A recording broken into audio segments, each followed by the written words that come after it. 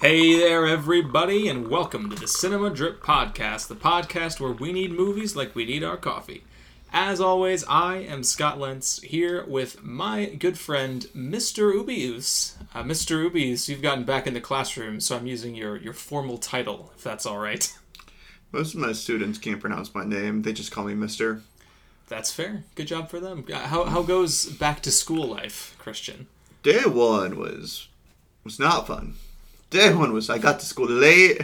All these parents making so much traffic, taking their kids to school. Yeah, come on, parents. Let them walk. Day two was not bad.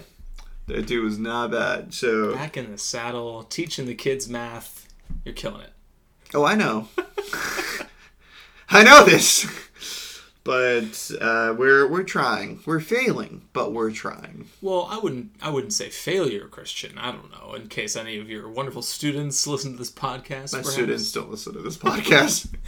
If there's anyone out there who's in Christian's class and you listen to this podcast, you have my full permission to just make fun of him tomorrow. I don't know. He's counting you out.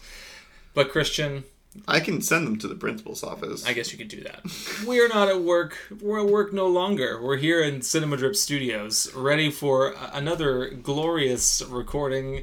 I was looking forward to this week. We're talking about a much smaller movie, but it's one that's been on my radar for a while, and that movie is Fast Color, directed by Julia Hart. Had you heard of this movie, or did I introduce it to you?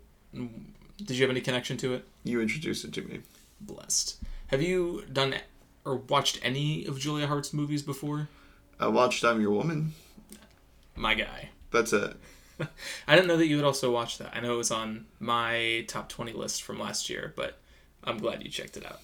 So, I guess going into this movie, what were your expectations? I can't really remember how you felt about I'm Your Woman. I liked I'm Your Woman, but that was kind of it. I thought it was fine. Julia Hart is definitely an interesting director. She's very almost Sofia Coppola-ish in terms of mutedness, and she has a very gentle touch, a very silent touch when it comes to her movies, which I'm unfamiliar with in the sense of I'm not used to directors doing that, but it's not bad.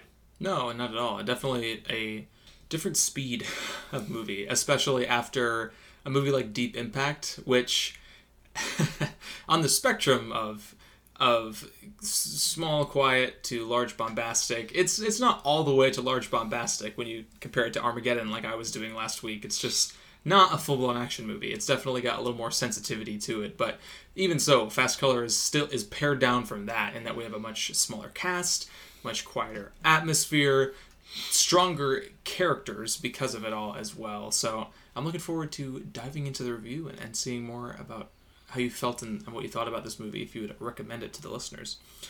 So we can dive into the details here on Fast Color. Like we mentioned, directed by Julia Hart, her second feature after her debut film Miss Stevens in 2016, which I want to check out because it stars Timothée Chalamet before his breakout, and Lily Reinhart, who was in Riverdale. For all you Riverdale heads out there. Do we have Riverdale fans? I have no Who listen to this podcast? There's a chance. I once was. Oh, Emily Baker. Emily Baker. The great Emily Baker, two-time guest upon this very podcast. Although she hate watches it. Yeah, that's the only way to watch it. Riverdale is absurd. Anyway, but this was... You're absurd. I am absurd. Her second movie. She wrote the screenplay with her producer and husband, Jordan Horowitz, who most folks would know from his speech on the stage during the Oscars when La La Land did not in fact win Best Picture. He got to be the one to announce that it was Moonlight that won that year. He helped to produce La La Land, and they have collaborated on, I'm not sure of all of her movies, but most of her movies, both in a writing and producing capacity. And it stars Gugu Mbatha-Raw, who most people would recognize now from Loki, where she was Judge Renslayer, among other things. She's a known quantity. Okay. You were mad at me. I was mad at you. Because I did not like Gugu Mbatha-Raw in Loki. You didn't just dislike her. And here's the thing. Watching her here, I maintain that because she's actually a solid actress. And I think now it was just a directorial thing in Loki that made her not work. Interesting. Maybe if we ever have some more Cinema Drip Marvel TV show related content, which isn't normally our lane, but we could dive into coming. That You know it's disconnect. coming. Oh, wink, wink. Stay tuned, audience. That was so bad. I did not like what you just did. We have very different personas on this podcast, I've come to realize, because I try to be sort of like a newscaster and like put on a little bit of a smarty pants vibe, and I got my suit and tie. I'm trying to be professional for the listeners, and you're just your normal self, and that's how we engage on this show. And so I try to do all my stupid wink wink jokes, and you call me out for it, which I think adds to our appeal. What do you think? I think you should keep on going with this so that we can edit this podcast down to a reasonable time. If only our listeners could see the behind the scenes for this show. Alongside Gugu Mbatha-Raw, we have Lorraine Toussaint and Sania Sidney playing members of her family, in addition to Christopher Denham and David Strathairn in supporting roles. Christian, I do want to share that this movie was shot by a guy named Michael Fimignari. Are you familiar with any of his work as director of the To All the Boys sequels? Wait, did he direct the first one? No. The first one's the only good one. Indeed it is. Indeed it is. So, for all of you To All the Boys fans out there... Okay. In my defense, I've only seen like 40 minutes of the second one, so maybe the last 40 minutes of it is a masterpiece. I will tell you it is not. The second one is quite bad. The third one's a little bit better, but the first one is the only good one. I can't believe you haven't seen the Kissing Booth franchise. I have not seen the Kissing Booth franchise. Coming to a blend of the month near you. No, it's not. No, it's not. Each week. No, it is not coming anywhere. Last couple of collaborators we'll shout out, because I often shout out the editors and the composers. We have Martin Pensa editing and Rob Simonson doing the music. So Fast Color, definitely a much smaller movie compared to others we've discussed on the show. Had its debut at South by in March of 2018. Didn't hit theaters until April of 2019. So long gestating. Did it hit theaters, or did it hit like the occasional art house theater? Well, those are still theaters, Christian. I'm saying... It wide release, sure, but... No, not a wide release at all. Yeah. It came out in precious few theaters. The good folks at Wikipedia tell us that this movie made less than $80,000 at the box office, which is unfortunate because normally it's true bombs that make sub even $100,000 at the box office, or movies that are so small that is like a win because they were made for $15 and lunch. But I like lunch. For a movie directed by someone who had a successful first film, produced by her Oscar-nominated husband, and starring known quantities, I was surprised that this movie made so little money. But definitely do what you can to support it, because it is available on Hulu, and that is part of why we picked it. You can check it out there. I think my movie was made for $6,000. I think it was between $5,000 and $8,000. Really? Yes. I don't know where the budget went. You didn't see a lick of that. I did not see any of the budget. Yeah, where's your writer's fee? And there's nothing about the budget here, although I do imagine it was not made for too much money. There are precious few sets, a small cast. Visual effects. But the visual had effects. To have gotten some money. I imagine it is one of those situations where if the budget was $100,000, $80,000 of it went to visual effects, and Julia Hart was like, hey, famous actors who want to be in this movie, would you do it for maybe not that much money? And they were like, heck yeah, because it was a great script. Any other details you want to hit, Christian, before we dive into some fun facts, our favorite portion of every show? No. Any details I will cover in fun facts. Okay. Well, as always, we like to share some fun facts about these movies, and not a ton for Fast Color, obviously, being a lesser-known movie, so hopefully the legend of Fast Color can grow. But one thing that I thought was fun was there's a song that is played a couple times during this movie called Germ-Free Adolescence by the band X-Ray Specs, who is not a band I was familiar with, but I think it plays into some of Gugu Mbatha-Raw's character. Her character's name is Ruth, so it plays into Ruth's development, mentioning her punk spirit when she was younger. And they chose that song intentionally, naturally, and the reason was Gugu Mbatha-Raw is a biracial English actress the lead singer of X-Ray Specs is also a British biracial woman. So some connection there when you look deeper, thinking for her character. Obviously, she would have connected with someone like that, especially as, also looking for punk music. So there you go. Little fun fact about germ-free adolescence. My first thing is just that, so Julia Hart, Jordan Horowitz, as we said before, they're married, and they wrote the film as a response to becoming parents. Apparently the quote that comes up is, "We were just very overwhelmed by the feeling of strength and power that we had never felt before. They feel parents, and mothers in particular, are heroic figures." So that was kind of the starting point, apparently, from which the movie gestated from. Nice. Just like a baby. So many great movies have been made because the filmmaker became a parent, I feel. Nothing is coming to mind, but I feel like so many great movies. So many great movies. I don't remember any. I just feel like that's a common interview I don't even like thing. Movies. Like, Mr. Whoever, why'd you make this movie? And he's like, oh, I had a daughter and it changed my life. And we're like, yeah, obviously. But it's Rabbit still... Hole. Well, the play, which got turned into a movie. There you go. But yeah, it is cool to see that they worked on the screenplay together. Obviously, were able to collaborate, both as filmmakers, obviously, but also as parents of the same child. That's cool. The only other fun fact I wanted to share is that this movie is set during a drought. And unfortunately for them, all of the vegetation in the area that they were shooting bloomed early. So they thought they were going to catch it when nothing was in bloom. But they actually had to go back and use CG to de-bloom a bunch of the plants. So I imagine the VFX budget already taking up a decent portion took up even more because they had to go fix the plants, which is too unfortunate. But what can you do? Okay, so the only thing I have to add is that they're developing this movie into a television series, which is interesting to me in how they want to flesh out the characters, what the fate of these characters means. It's something that I would check out.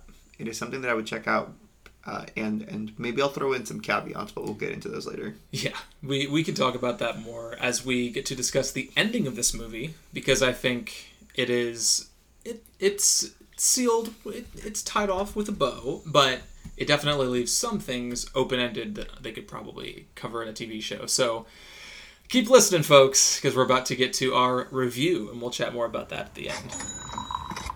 But Christian, as always, we like to start our reviews here with an opening question just to help guide the conversation. So here's my question for you. Obviously, science fiction is a genre that can... Science fiction is a genre. Yes.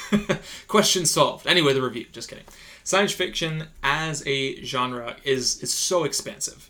You have space operas like Star Wars and Star Trek, where people are flying around distant galaxies, running into aliens. You have horror science fiction. You have kitty and family science fiction. I guess that's Star Wars still. You just have so many different things that you can do with sci-fi. You can go for the big budget action movie. You can go traveling across worlds and creating everything in visual effects or hokey costumes. Or you can do something very, very small.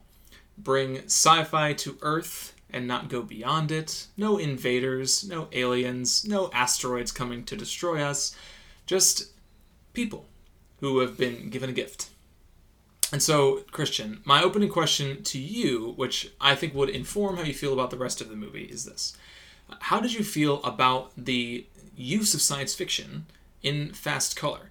Did its spare nature work for you? Did you wish they had doubled down on it? Or were you contented after last week's big disaster ending of Deep Impact? I was not the biggest fan. And it's weird for me to say that because it's not a terrible movie. It is not, and the performances are solid. But the directing is very interesting. The script and what it did with science fiction, I don't think was there and hitting the notes it needed to hit, because it was so didactic and yet at the same time revealed nothing. Interesting.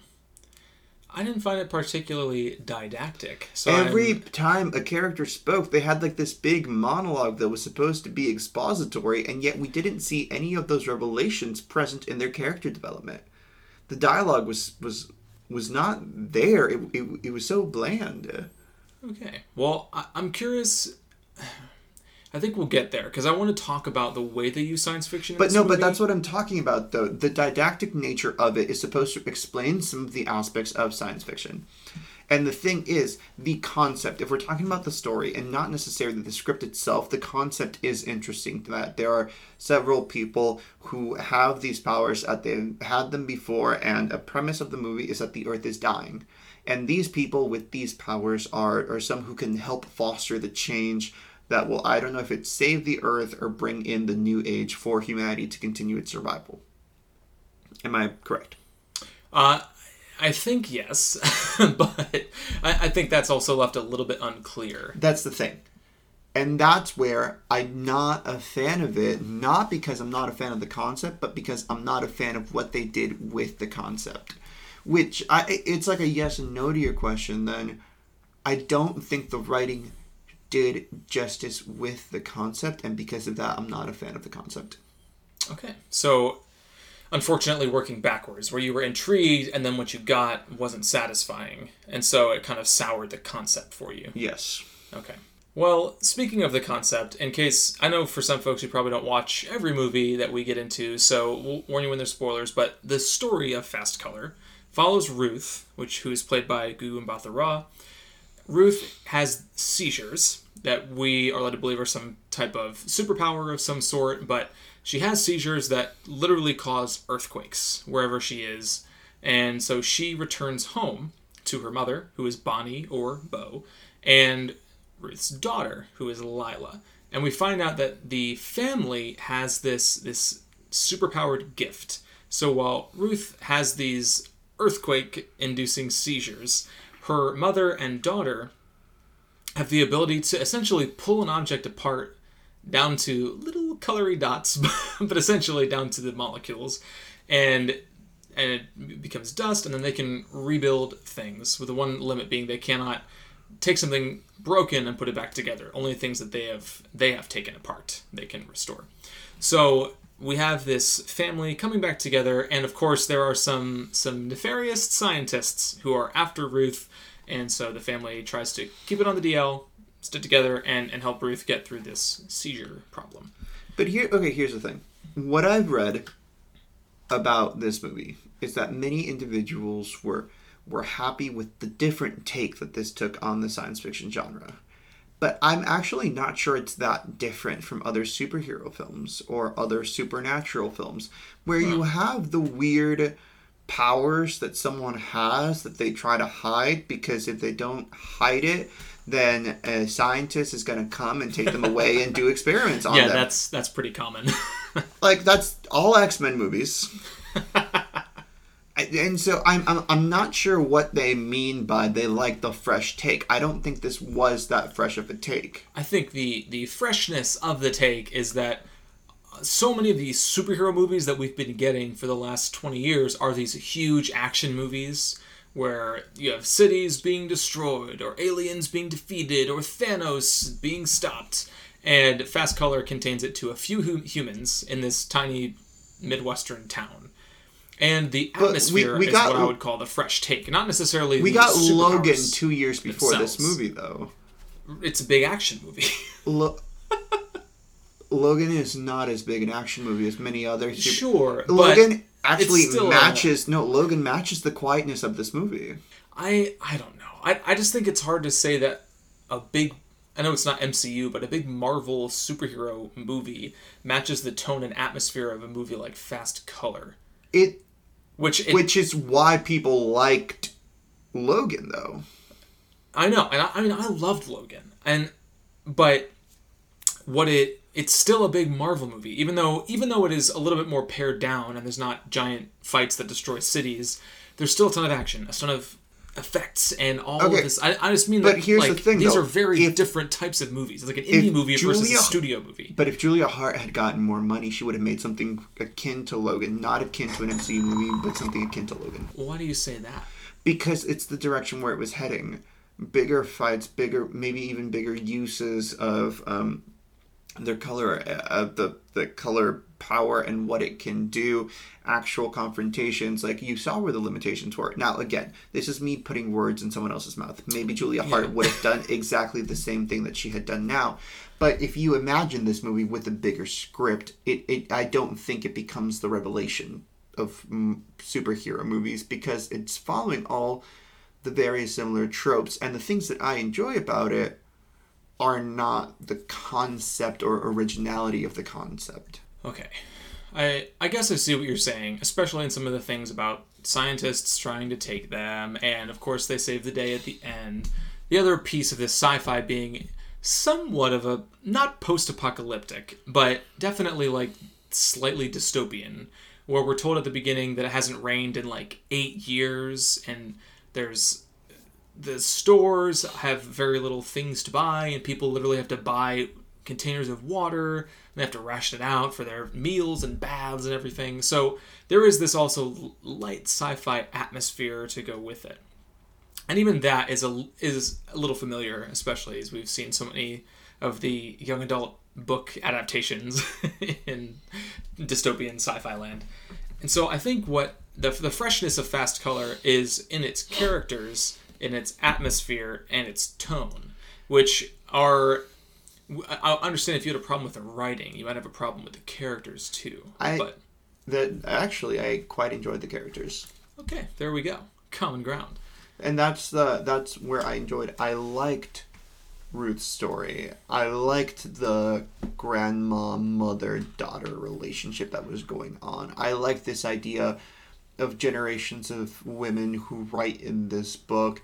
I liked the David Strathairn character, and even the weird kind of hint that the white father would be the one who could live in town, but the black mother had to be the one to go into hiding. It felt very grounded. The characters felt very grounded. Yeah, I mean, for me, and we're talking about the freshness in comparison to other superhero movies and things, I think what's so cool about this movie is that family at the center, where you have these 3 generations of women, all of whom have superpowers and are trying to learn how to use them. And you see they come from this long line. As you mentioned, there's this book in the movie that Bonnie shows to Ruth, and it's essentially diary entries from generations of the women in their family who have all had this gift.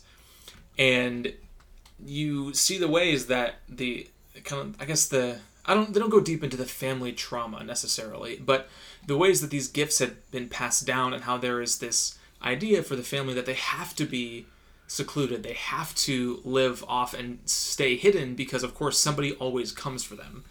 And that's meaning the scientists or someone else looking to exploit them. And so you have the different responses, where there was also always the rebellion, where for Bonnie, she was told she couldn't go out, but she still snuck her way into town, and that's how she met Dean, who's David Strathairn's character, who we find out is Ruth's father.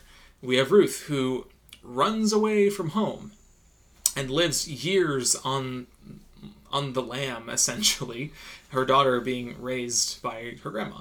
And now Lila, the youngest one, who wants to escape, wants to get out, wants to get away because she hates living on her own. You see the ways that this family at the center has been affected by having the gift, and not necessarily thinking about how to use it or how to, I guess, bless the world with it, because they also have been used. But they don't go into that much, and that is the flaw of this movie. In their didactic nature, and Bo gets these long monologues about what the women in their family have done. It's saying so many words without actually saying anything at all. So I guess, what do you mean when you say without saying anything at all? Because I know there are certainly some monologues in this movie, but it's not like speechifying. They'll actually, a little bit. It's what you always accuse me of not caring about, which is like where I needed a show, not a tell. I don't accuse you of caring yes, too much about you do. that. You're a very hateful, bitter man. I am. What? And so I am the not hateful nor dialogue bitter. in this movie is not adding to the visuals that we can see. I totally... Look, Show Don't Tell is a classic lesson of cinema. I am on board with the concept. So I guess I don't know what you mean when you say that they are all telling the that show. monologues of But also, let me step back. Wait, of Ruth and her drug abuse. Of Ruth and why she had to leave her daughter. We don't get glimpses of her character really getting or the character development of what it means to come back to see her daughter, or what it meant for her to have suffered from that addiction. We just get statements that say that she did, but we don't see the emotional responses in her. And I didn't need flashbacks necessarily, but I don't see how what they're telling me is actually adding to who they are.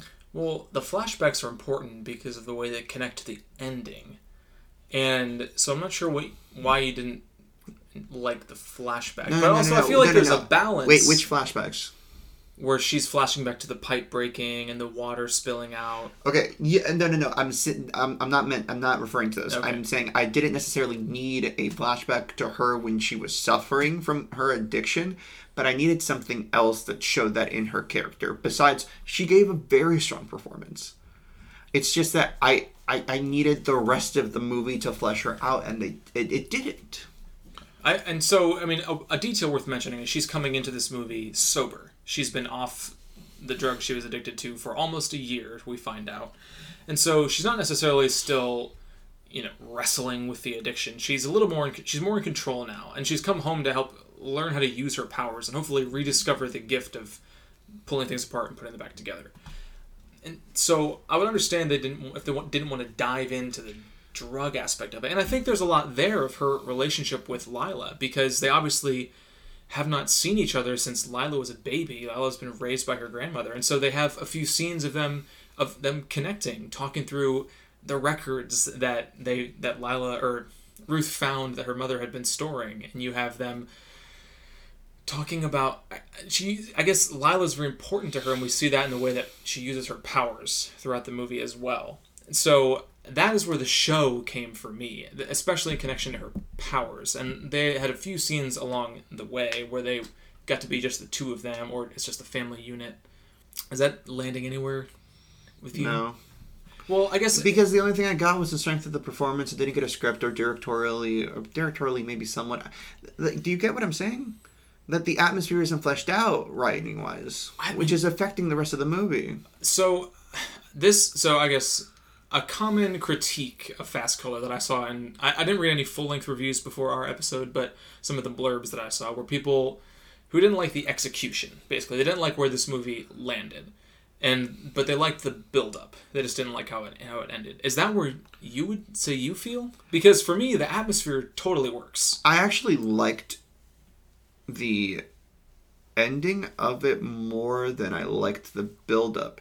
I liked it when they finally kind of let loose with their powers, because it felt as though that was the only time we saw, full emotions. When she looks up at the sky at the end, that's beautiful, and you can see it on her face, and you can see it through the writing and through the visuals. Okay, this is what the joint combination of her past trauma, her current situation, and her powers leads up to. When Bo stares down all the security officers, you can see her past trauma, her powers, her situation, what those are doing. Before that, the build-up actually, to me, doesn't build anything up. Interesting. I'm laughing because I just did that sound that you say I make too much and you have to edit it out. You've done it so many times this episode alone. I'll be more conscious of it. I guess I could understand why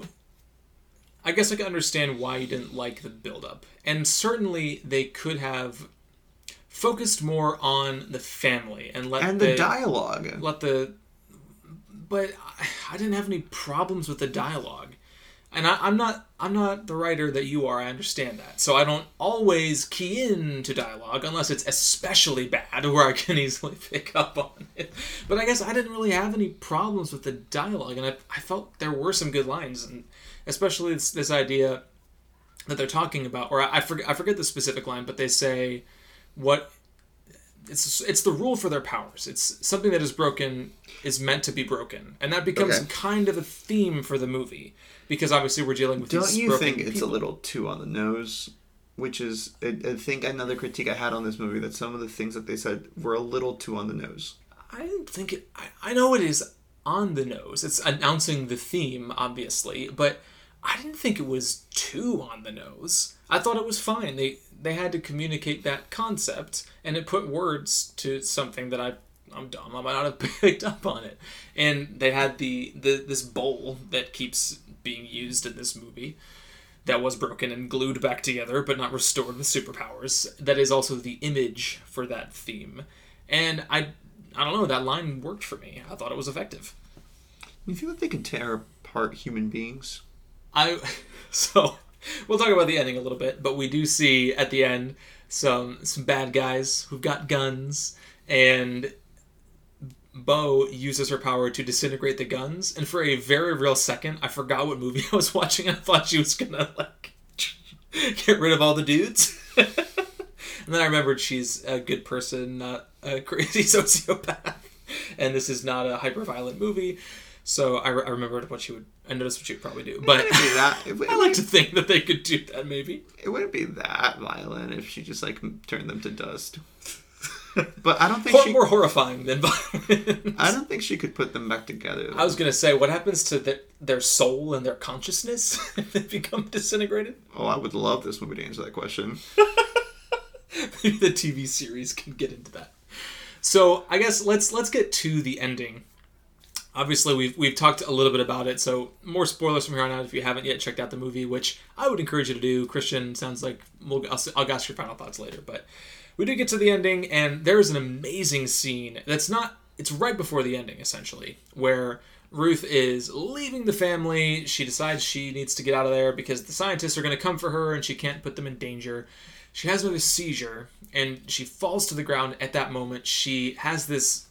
We've been seeing flashes of a flashback, and now we see the full sequence, where she had a seizure when she was a new mom, and Lila almost drowned because she caused a pipe to burst and water to fill in this room. And essentially, she moves through the trauma of that, of endangering her daughter, gets control over her seizure, and all of a sudden causes the clouds to come in. Instead of causing the earth to shake, she causes the sky to move with her power, where she pulls the clouds together, essentially.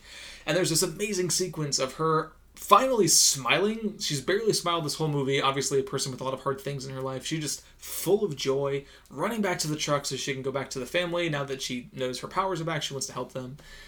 And we see these colors coming through, which came up earlier in the movie. Bo and Lila, when they pull things apart and put them back together, they say that they can see colors, essentially. And it's... Yeah, what does that mean? Creates this warm feeling. No, that means nothing. Them seeing colors has no meaning to me because they didn't explain it, and but it's literally shown. It doesn't have to be explained. But tearing apart. No, but they said other people can't see it. So when you tear something apart, what are people seeing? They're seeing the dust, essentially. The colors are the thing that only they can see. What's the color then? You don't know either. The color is I would say the rush and the sensation that comes from. So it's the essence of the thing. Putting the object back together, and I don't know. We don't see it through Lila. What color are you? I don't know. I don't have these powers, but I thought it was what awesome. What color am I don't know, Christian. Take something apart with your mind and put it back together and tell me. The point is that they see colors when they restore these objects, and But why is that important? Because it's like they ask Lila, it's the essence of the thing is the closest I can come to understanding. They ask Lila what does it feel like to put something back together, and she says it feels warm. It's this happy feeling of, and I took that to mean the warmth of putting something back together. And again, that's a little on the nose maybe, but that's what Ruth's journey is in this movie. She is being put back together with her family. The family is being put back together now that Ruth is home. And so the breakthrough of Ruth getting to use the power to pull clouds together as opposed to have a seizure that shakes the earth, there's this huge rush of color that we see that she is experiencing. And it's visually exciting for us, but it also resonated with me. It was like her becoming restored, essentially.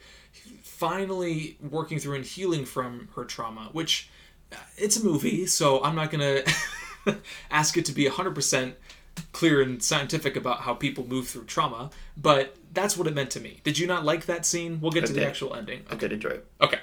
So even if you don't fully get the colors, you're with me in that it's a good moment within the movie? Sure. Okay, great. So we get to the ending. The bad guys have Lila. They're going to study her.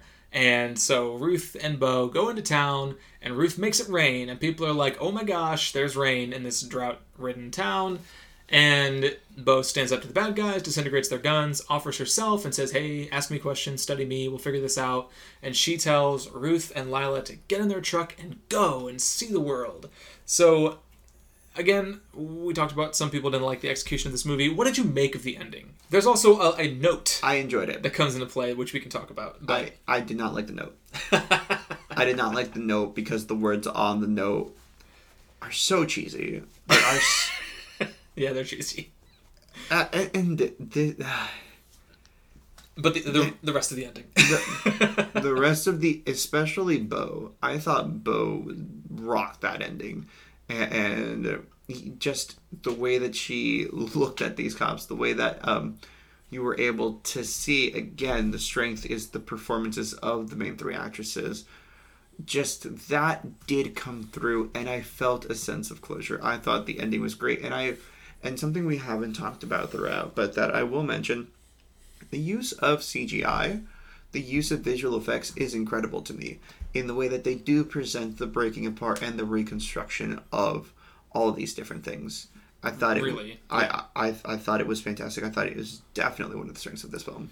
The first time that we see it, it's not till probably 20 minutes into the movie, because obviously Ruth has these seizures, not yet the power to put things back together, but we see Bo light up a cigarette, and then while it's burning, she disintegrates it and swirls it around. And when they first used that effect, my eyes widened a little bit because it was so cool to me, so inventive even. And we're talking about superpowers and superheroes. I thought the powers specifically were also pretty unique. I'm sure there are Marvel and DC heroes who can disintegrate stuff, but I thought that was also pretty cool and tied into the themes as well. But at the end, definitely a great send-off for Bo. And we mentioned earlier, she's played by Lorraine Toussaint, who's a longtime actor, just giving an incredible performance throughout this movie as the matriarch of this family.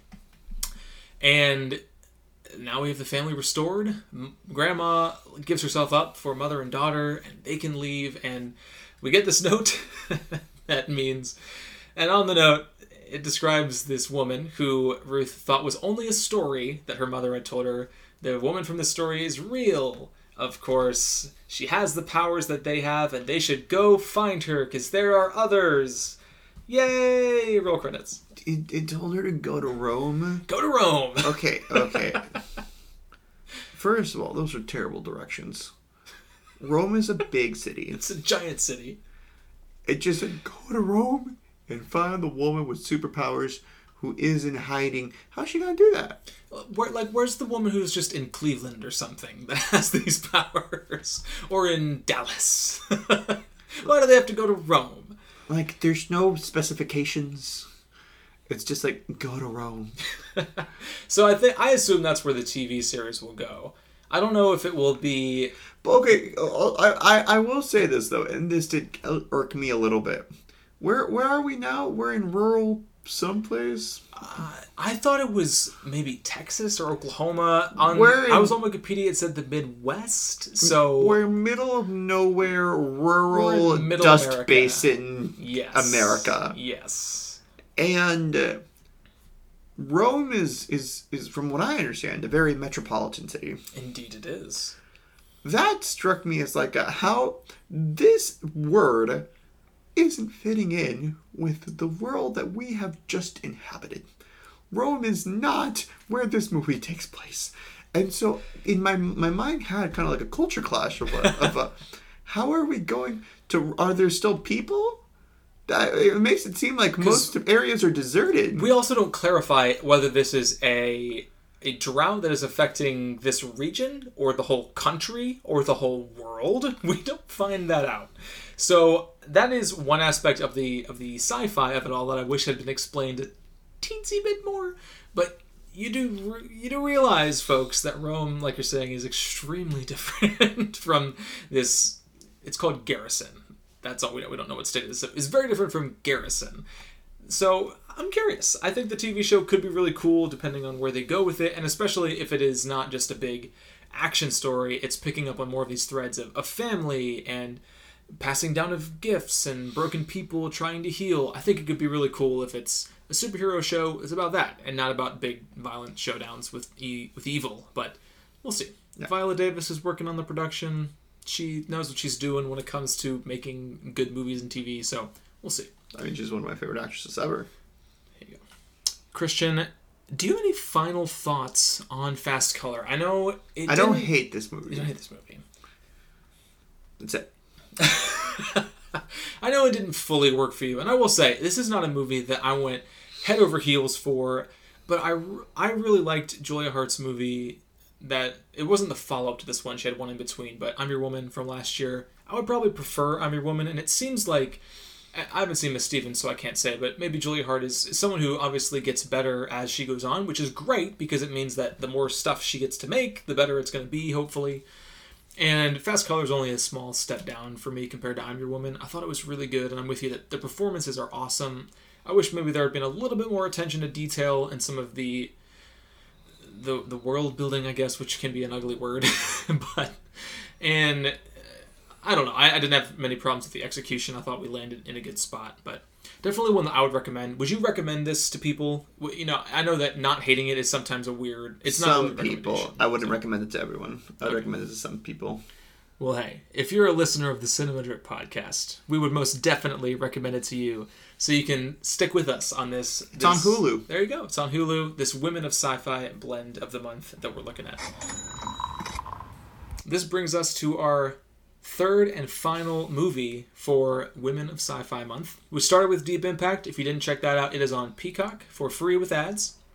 Now we have Fast Color, which is available on Hulu if you have a subscription there. And now we get to a new release, and that movie is Reminiscence. And if you are listening to this podcast on the day that it comes out, Reminiscence will be out as well. So, heck, you might have already watched it, and you'll have plenty of thoughts to bring to our episode of it next week. But we'll be looking at Reminiscence the week after its release, and it is written and directed by Lisa Joy, starring Hugh Jackman and Rebecca Ferguson. And Christian, you are not excited about this movie.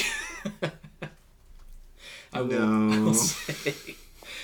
I am cautiously optimistic. I can see a world where Reminiscence is a trash fire, and I can see a world where it's really, really good and kind of fun, twisty, sci-fi story. So I'm holding out hope for it. Maybe you can take it in with some friends, and they will like it as well. So, folks, if you're trying to follow along, our third film for this Women of Sci-Fi Blend of the Month will be Reminiscence.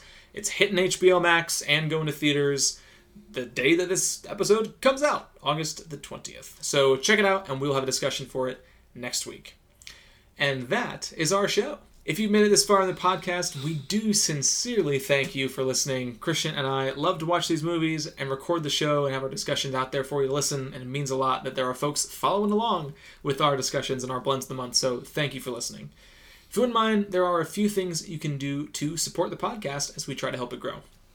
Number one, you can give us a rating and a review on Apple Podcasts. Helps us reach new listeners there, and we always read our reviews live on the air, so if you want to get a shout out, feel free to drop a review. You can also subscribe or rate wherever you get your podcasts. We are widely available. Next thing you can do is you can also send us an email at cinemadrippodcast@gmail.com. We love to get listener feedback. We've incorporated listener feedback onto the show. We've had listeners come onto the show and join in Blends of the Month or recommendations episodes. So please do hit us up there at our email. It is cinemadrippodcast@gmail.com. We also read those live on air. So hey, send us an email, you get a shout out. The last thing you can do, of course, is support us on social media. You can follow me on Twitter as well as the show, and Christian and I are both on Letterboxd, where we are rating and reviewing the things that we're watching. It was a few weeks late, but I finally dropped a 1-star review for Space Jam: A New Legacy, which was a major letdown. Christian, did you watch anything recently that was not a major letdown? I thought that Kissing Booth 3 would be terrible, and it met my expectations and exceeded them. Oh, so it was worse than you thought it would be.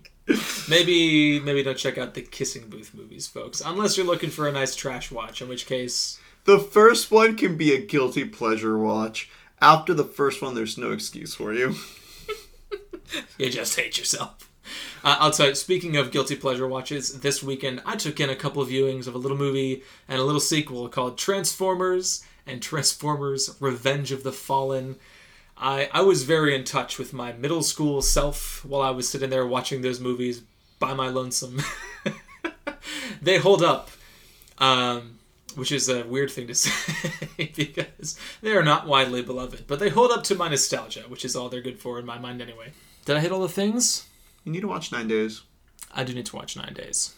If you're now listening at the very end, thanks for being you. Christian really liked 9 Days, which is in theaters. We're not discussing it on this show, but I, based on his reaction, envision it will come up on an end-of-the-year show about the best of the year. So go check out 9 Days at your local cinemas before more COVID surges get them shut down again.